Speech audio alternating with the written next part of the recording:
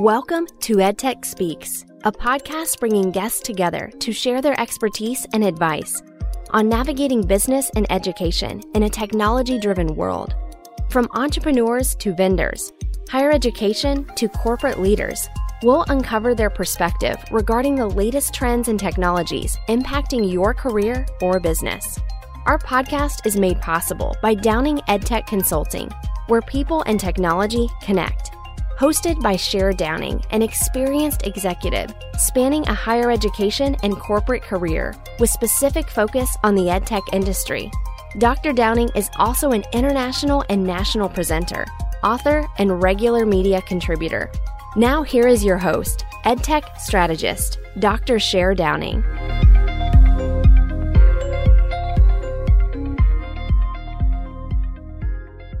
Hi, everyone, and welcome to EdTech Speaks, a podcast where we bring guests to share their expertise and advice on navigating business and education in a technology-driven world. Our goal is to provide you with options for products, services, and knowledge that can help you and benefit you and your business. I'm Cher Downing, your host, and I want to introduce today's guest, Rebecca Eller-Molitas. Hi, Rebecca. Good morning, Cher. Thanks so much for having me. So excited to talk to Rebecca, who is sitting in Chicago, Illinois, where it's still a little chilly, I think, this time of year. I try to block out my youthful remembrances of those things. We should have done this in person where you are, Cher. That's right. You should have come to sunny Arizona, where it's always warm, always glorious. But next time we will do that. So excited to have you on here today because we are talking about adult basic education.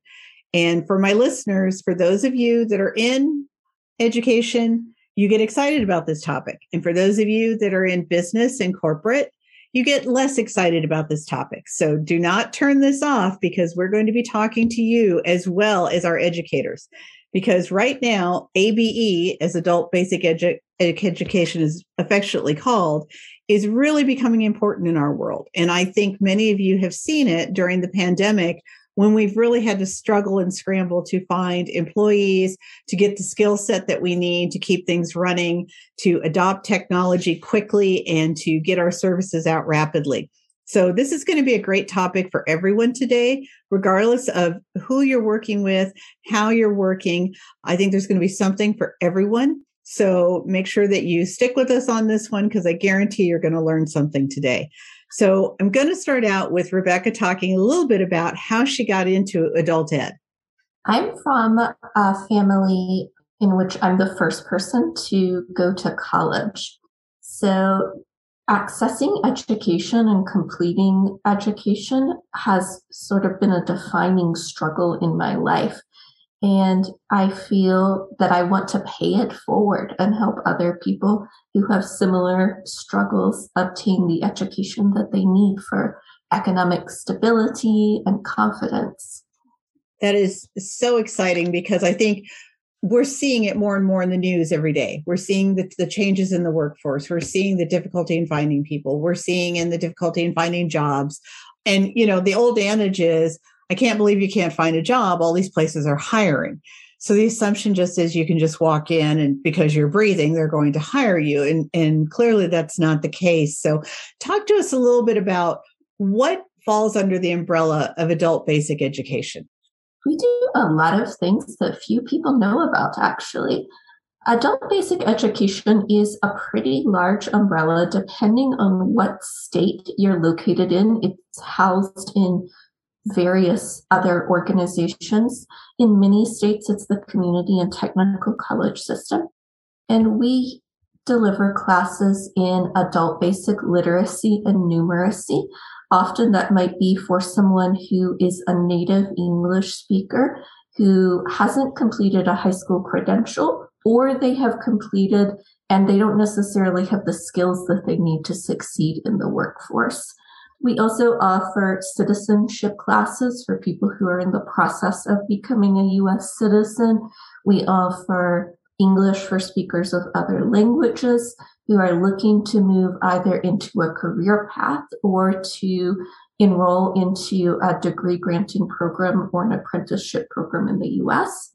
And we also offer digital literacy classes, which has become increasingly vital over the last 2 years. Besides that, we have a lot of other things that fall under those umbrellas, like health literacy, which you're probably hearing a lot about in the news right now, financial literacy, which is also huge as we look at inflation and job loss and family budgeting, and media literacy. So looking at the media and being able to question, okay, where did this come from? Is this a reliable source? Has this photo been edited? And all of that is wrapped into adult basic education. So it's fascinating to me. You and I've had this conversation before where we've always perceived ABE to be the means to an end. It's a short-term goal of I need to learn to do a specific skill set and I'm going to get trained to do that. And then I'm going to go off and do things. But over the years, ABE has now moved into really full source education because the world keeps changing and we need to be adaptable and understand. And we don't always come from a product where we can do that. Absolutely. I can't remember the exact date. I think in 2014, we got the Workforce Innovation Opportunity Act, which we call WIOA. And the goal of that funding is really to move people into college or career. And I do have some students who come into the program who want to achieve their high school equivalency, and that might be their end goal for now. It could be something they want to model for their kids. But very often it is people who say, oh, I'm interested in moving into this career and I need to take this step first. Or I have this type of degree from another country and I want to pursue a US degree in this type of field. And those people come to adult education as a stepping stone for what comes next. So that's something that I think a lot of people still don't recognize is that many times someone comes from another country and they are highly educated there. They hold professional positions. They are certified in multiple areas. They have advanced degrees. The U.S. does not recognize those. And it's a real catalyst because they can move anywhere in the world except here, and their credentials will go with them. But when they come here, it's basically a do-over. So they have the knowledge, though it might be in a different language, but it's really just getting them back into the workforce, which is really contributing to the value of our workforce because we're getting that expertise that's now going to be part of what we're doing. Absolutely. And a lot of what we hear these days about what employers are looking for are qualities like being able to manage change and adapt, being flexible, being able to handle ambiguity. And a person who is able to pick up their life and sometimes their family and relocate to another country tends to really embody those qualities. It's extremely difficult to make that transition. I know I myself have moved to another country and there is a lot involved in that. And it does tend to teach you some adaptability and flexibility. But these students don't always have the language they need to be able to show an employer that they have the skill. So we're really trying to help them develop the language that allows them to demonstrate a skill they already have. So since 2014, when that act first came into being, have we seen large increases? Did the pandemic add any sort of difficulty to students still working through that? How has that program been going? Adult basic education looks different in different states. So there's not only one answer to this. Okay. We were heavily impacted by the pandemic, though, because in many places up to 2020, these classes were mostly held in person. Digital literacy tends to be a barrier in adult basic education because people who lack economic opportunity don't always have access to devices. And if they do have access to devices, but they have low English literacy, then the device needs an operating system that functions in their native language, or they can't really experiment with it and play around. They're also impacted by lack of broadband in a lot of cases. My family is from a very rural area. I have an 11-year-old brother who needed to go to a church several miles away for remote schooling when his school was closed because the only thing that's available where he lives is dial-up. And of course, you can't go to a Zoom class on dial-up, and it's very expensive. My family can't access it.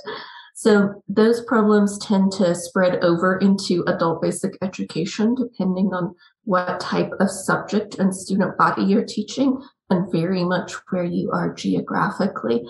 But because of low digital literacy, sometimes in the teaching body as well as the student body, moving these classes online and empowering people to try them on both the student and the teacher side was a major, major transformation. And that's true, really, of anyone that moved services online or moved products online. For one, there was such a rapid cutoff. And so instantaneously, people had to shuffle. And the digital literacy, I think, fit into the business world as well, because they were not used to using digital products within their own organization. They didn't hire people for that skill set that suddenly needed to have that skill set. And again, just as you said, depending on where they were located, they may not have access to the right broadband width that they needed to be adaptable and do all of these things. For a lot of them, it was a lot of purchasing of equipment that they didn't have money because they weren't getting that income from their normal return on investment type situation. So I think it's interesting because we've not categorized that situation as being digital literacy and an ABA situation. We just assume that's a business situation, but it really is the same thing. And it's very impactful. And many of the students in our program, we accept wide age range of students. So depending on the state and the status of a child and their guardian's relationship, they could be as young as 16 and as old as Methuselah. If they want to come to adult basic education, they're welcome. So that is a wide spectrum. And we do have many parents in the program. And not only were they trying to learn online themselves during this time, but many of them had children at home that they needed to help suddenly move to remote learning. And that there can be inequality in families if one person has parents or guardians who are very comfortable helping their kids work online, and another family can be really overwhelmed by that. Mm-hmm. And I think we saw that so much throughout, and even families that have multiple children, because you've got 2 or 3 or 4 kids all going to school at the same time at various levels, doing various things, with teachers having various requirements. And mom and dad are suddenly stuck in the middle of the house trying to figure out how to make all this work while they're trying to work online as well. So I think that was a real eye-opener, I think, for people to realize we didn't have a system in place. We still don't have a system in place, but we want flexibility and adaptability when it warrants, but we haven't put any structure in order to make that happen and to transition easily when we need to do that. So one of the things I find fascinating is, as you talk about the parents that, are both helping their kids with school and trying to go to school, as they're doing those, what do you see are the difficulties for them in learning? Is it taking them longer to matriculate through things because their attention is divided, or is it helpful because they're also having to kind of go to school all the time in one level or another? It depends on the student and the place and the subject, honestly. I think that one of the things that I've seen a lot is that the student body in adult basic education has changed over the last 2 years. There are some students who very much prefer or feel more engaged, safer, more comfortable in in-person learning. And those students, some of them have worked through online learning during the pandemic, and some of them have said, I need to hit the brakes on this until I can go to a class in person. I just don't have enough internet access or digital skill to be able to do this remotely. But there's another group of students that we perhaps haven't been serving in the past who love the opportunity to go online. I have some students in my class this term who have only ever been enrolled in the college as distance students. And that is a bit unusual in community colleges to start with, but very unusual in adult basic education. And those students don't have childcare, or they only have one car in the family and they hate to take the car away from the working partner so that they can take it to school. Sometimes they work swing shifts and they just can't consistently show up at a campus at the time that a class is scheduled. And those students have really flourished with online learning opportunities. I like to ask my learners on the first day how they feel about Zoom, how they feel about the LMS. Are they nervous? Are they excited? And many students say that they're nervous, but at the same time, they say one reason I wanted to take this class is because I know if I want to get a better job, I need these skills. And if I have to go to class online, I will become better at using the computer, and I'll have email skills, internet skills. I'll be able to upload documents and find them again. So I have really enjoyed seeing how people can be nervous and also really eager to push themselves in that way. It's fascinating. One of the things that I've talked about for years in online is everyone worries about, is it online or is it face-to-face? And I always tell them, bottom line, it's a delivery method. It's a matter of, do you make the pizza from scratch or do you buy a frozen pizza? In the end, it's still pizza. The difference is how it's made, what's put together. And so for me, online has always been that way too. We oftentimes tend to worry so much about the delivery and how it's done and can people learn this way? And we forget about those exact pinpoints, which is you're not just doing this to take that class. You're gaining a skill set. You're getting a comfort level in being with technology.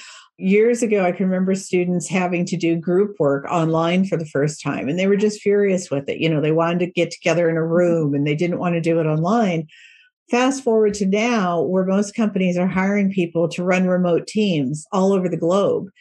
You have one up on someone else interviewing who has never done that, who doesn't understand what that's going to take.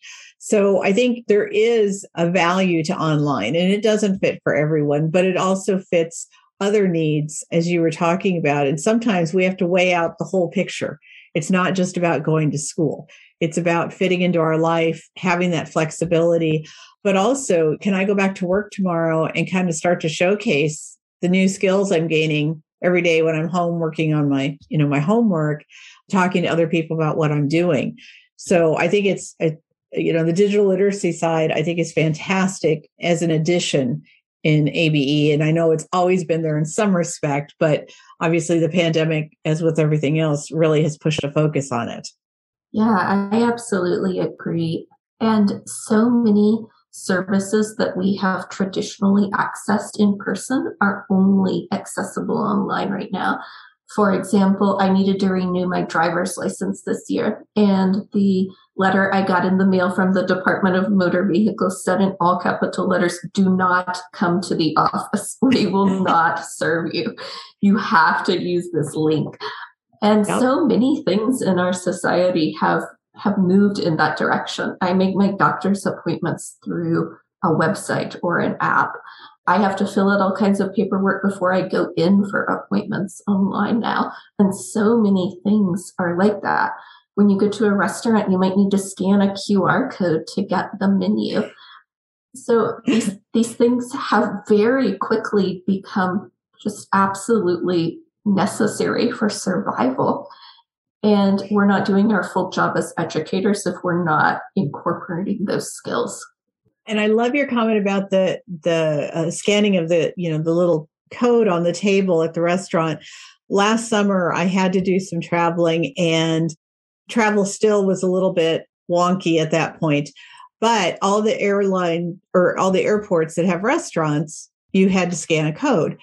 And what was interesting was the amount of people that either owned an expensive iPhone or Android and didn't know how to use it to scan that code, or the people that hadn't upgraded their phones in so many years that their phone was incapable of doing it.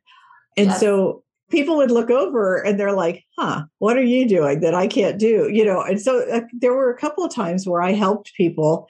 I'm like, well, here's what you do on your phone and here's this. And I'm like, you have a scanner on your phone. I do. Yes, it comes with it. It's right here. And I thought about it at the time. I thought we went to that methodology to keep our waiters and waitresses safe and to minimize having to wipe down things and all. But we never announced to the public, this is what we're going to do. This is how we're going to combat this and try to keep open. And here's what you're going to have or be prepared to do in order to do this. And so, we kept doing cart before horse on this at a time when we really should have known by now what we need to do and how we need to do it. And, that's just one of many things that we've been doing since the pandemic hit. And a lot of those things are not going to go away. A lot of places are finding it's much simpler. It's much easier. They don't have to print new menus all the time. Everything's right there. Even on the Super Bowl, Pepsi had a code up, and if you scanned it, you could, get all the access to the halftime activities and some other things. It's where we're at. It's not even where we're going. It's where we're at, and it's where we're going to continue moving towards. So it's interesting to me that, again, ABE is no longer just in the sector of education. It now is across every single thing we do. And we have to look to it to lead us more than just in taking classes. Absolutely. And I think that some people have traditionally thought of ABE as going back to fill a gap of something that a person missed in the past. But it can also be about reskilling.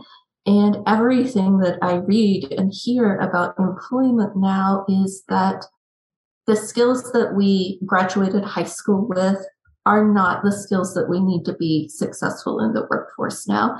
So for people my age, part of the job that I do didn't even exist when I graduated from high school. We all need to be learning and adapting. The world changes as technology changes and the environment changes. As you said, they're not going to take away QR codes at restaurants. That is with us.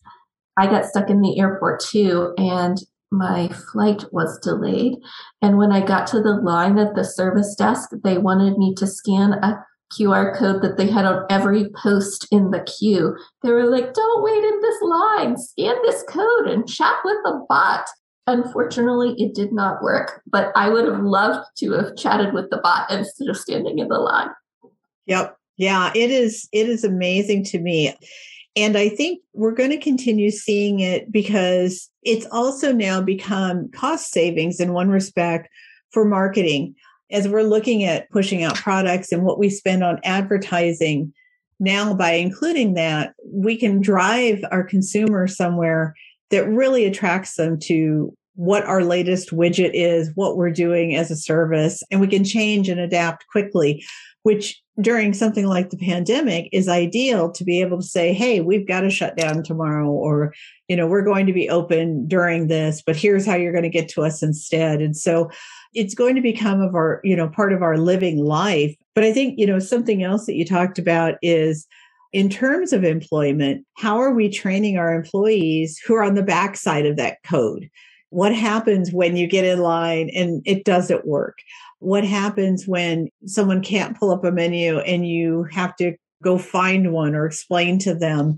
I know at one restaurant, somebody said, I really just need to see a menu. And the waitress said, I don't even know where they're at. She said they took them to clean them and we've never seen them since. So, they're probably in a box somewhere on a shelf or something. Somebody did exactly what they were told, make sure all those are wiped down. But she didn't even know where they were. So this person just finally said, well, can I just have Coke and some French fries? Are you making French fries? And she said, yeah. And he's like, fine, I'll eat that. He just went to what he knew.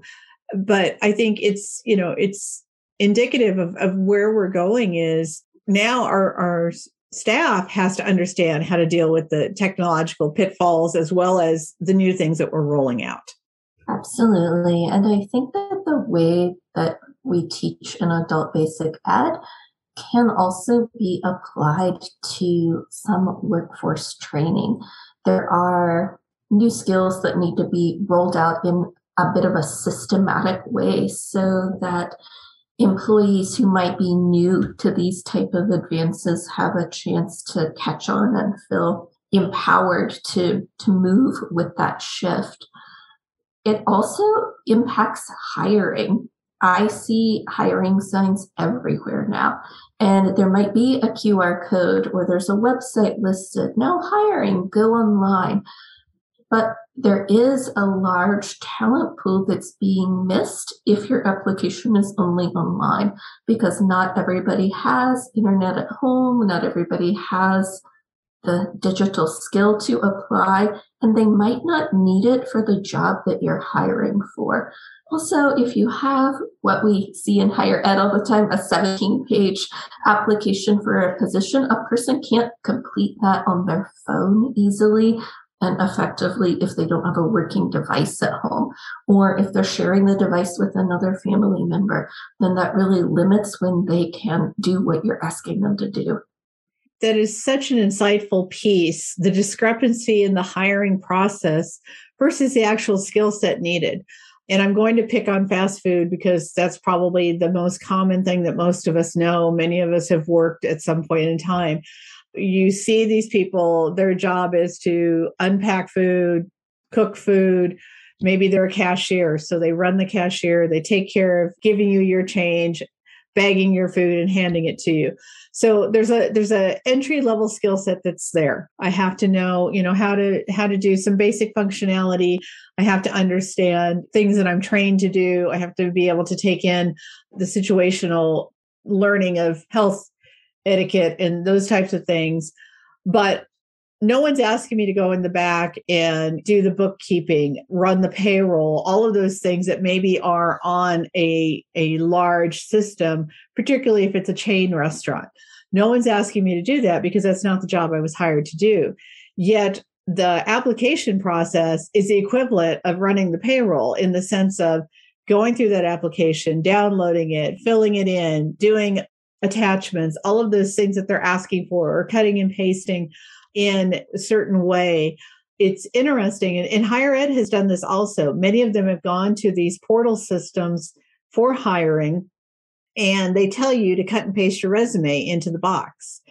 And then what I've heard time and time again is, well, my resume is set up in a certain way because this is how higher ed expects it. I have bullet points of things that I've done underneath the job that I've done and the dates that I've done.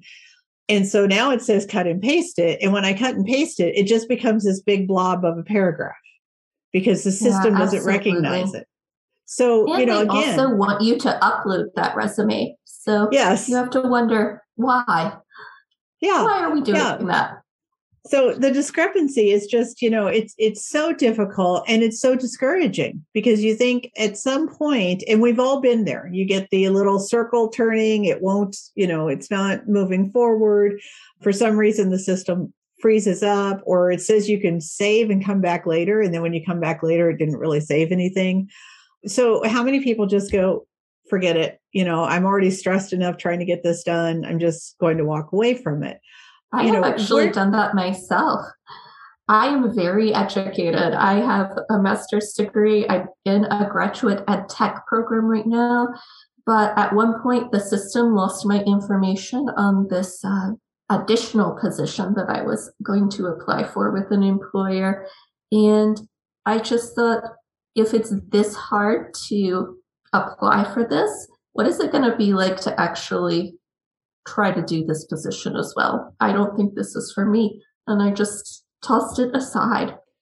And I think that's a lot of it too, because we are also used to so many tech pieces that work brilliantly. I always joke about Amazon is my best friend because they're at my house almost every day. But part of that is the ease in which they've made it for me to transition going out and shopping to buying things online when the pandemic hit. When I could no longer go to certain stores and get things, they made it very, very easy. And it was 1 or 2 clicks, and that was it. My order was placed. I instantly knew when it was going to arrive. And it typically 9 times out of 10 arrives when they say it's going to.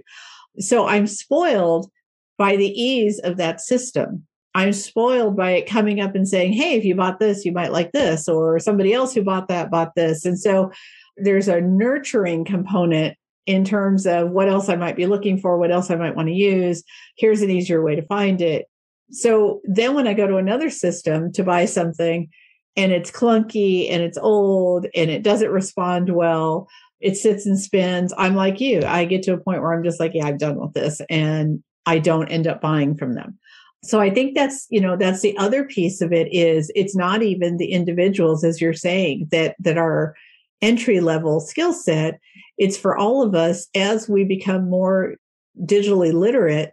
We don't really appreciate if something isn't working and if it isn't really fitting what we need to be doing. Yeah, and we have a bit of a situation going on now for those of us who are fortunate to work from our homes. I saw it called work-life blend on LinkedIn recently. So there are fewer barriers between home and work.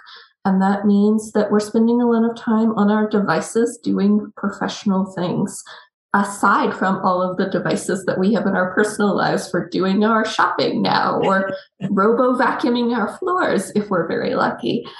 And there's a respect for my time component to it, I think. I don't want to involve myself with an employer who isn't going to respect me. And the way that you bring somebody into your system shows a degree of that in my mind. I want the system, the application and onboarding system to work because that's what we need to be effective, efficient employees. And I know if I can't even get that in the first step, that there's something missing perhaps going forward. My students agree with you. We teach financial literacy in my class, and this week we've been studying credit versus debit cards and what the pros and cons are. And my students said, oh, I can't save my credit card on Amazon because then I get buy with one click. And it's very easy to buy with one click, teacher. I bought so many things. It truly is, and obviously, I mean, that's what they're hoping you'll do. That's the catalyst of it. And for most of these places, that's the catalyst is that, they're hoping you'll store your card because it will make it easier and you're more likely than to just click and purchase and move forward. Yeah, and I think, but make it worth my time. Amazon is really good at making it worth my time. Absolutely. As we've gone back to stores opening and things being available, there are still many things that I just order online. I found the efficiency of it showing up at my door as opposed to having to get in the car and drive and do all of those things is just valuable. And so I really don't have a desire to go out and do that stuff now when it can just show up here. And I think a lot of people figured that out for a lot of things for varied reasons. People with small children, even I've noticed Target still will walk your delivery out to your car. And I notice oftentimes when I'm at Target in the mornings, it's moms because they're carrying out boxes of diapers. They're carrying out boxes of formula, all of those big things that you have to wrestle carrying in the store or get a cart and take the kids. And, it's an event for them when children are small. And all of a sudden right now you can just drive up, the kids are in their car seats, you pull into the parking space and somebody loads your car and you just drive off and you're done. So I think there's a value to a lot of what we learned over the last 2 years too. And that's the other reason why it's not going anywhere. So it's fascinating, how it kind of all has come together. But I'm curious for you to talk a little bit about, you talked about when you hire or you need to upskill workers, talking about forming a partnership with adult education and how that benefits small business, large business, corporate. Talk a little bit about your thoughts on that. There are people in community college and technical college systems, especially if that's where adult ed is housed in your community, that have this specific job and can do things like create pathway programs where students are trained in the skills that you need for your specific environment. CNC machining is a great example of that. There are pathways for dental assisting, for early childhood development, which is a field where we have all learned in the last 2 years that we desperately need workers and we need to value them. But it can be even less formal than that. It's important for education to know the skills that employers are looking for, because so many students have the goal of employment or career advancement. So there can be a really nice fit there of preparing a learner to do the role that they want and to know what that looks like from the employer needs side. And on the reverse, adult ed has something to offer to employers in that we are very experienced in upskilling and reskilling a certain population of learners who might not historically have a lot of previous education or might have received that education in another language. So we tend to be very good at navigating the cultural nuances of that and the andragogy of teaching adults versus the pedagogy of teaching kids. And I think for our listeners, if you are working in a small business and you're struggling to decide when's the right time to hire, this is a perfect opportunity. It's a perfect opportunity to find individuals who are excited about learning, who are interested in moving forward. Community colleges provide a real skill set and a real workforce entry level, more so than universities do. And that I say because they get into the workforce faster. Universities focus on getting those advanced degrees out and then moving them into a workforce. But community colleges oftentimes allow you to work while you're going to school and gain experience through different opportunities. And so I've always thought that community colleges really have been underrated in that sense. I think that they do contribute so greatly to our workforce. And I think it's an opportunity, especially now, as we have so many people who are becoming entrepreneurs and opening small businesses who need those individuals with certain skill sets and who are looking for people who are loyal and willing to come in on the ground floor and help them build as well as work there. It's an exciting time, I think, for people to do that. Absolutely. And it doesn't even need to be a very formal relationship. If you're a small business looking for employees with certain skills, I would say first be really clear on what skills you do need. But you can also approach your local community college or adult ed program and just share an advertisement for the position that you have open. Many community colleges do post local jobs, and they are, as you said, they tend to be very focused on knowing the needs of the local community, and they have a student body who often, but not always, wants to remain local. So they're training a workforce for local opportunities. Rebecca, this has been such an exciting conversation today, and I hope that our listeners have gleaned some key things out of it, which are we're all in the workforce at one level or another, and moving people into the right levels can be done purposefully and can be supportive and can also contribute to people who really want to be out there, want to be working. And hopefully the workforce is continuing to identify how they adapt to bringing people in instead of just putting signs in windows and hoping people show up. Absolutely. There are great learners out there who are seeking great employers. I think that's the perfect way to end this. I hope all of you that are listening take that with you and start to think about who you can bring into your areas. Rebecca, thanks again so much for being here today. For all of our listeners, I really hope you enjoyed this episode of EdTech Speaks and can make use of today's information. We look forward to having you join us again. You can find out more information on our podcast at www.downingedtech.com, or you can follow us on Spotify, Apple, Google, iHeartRadio, Stitcher, or wherever you connect with podcasts. And until next time, keep learning.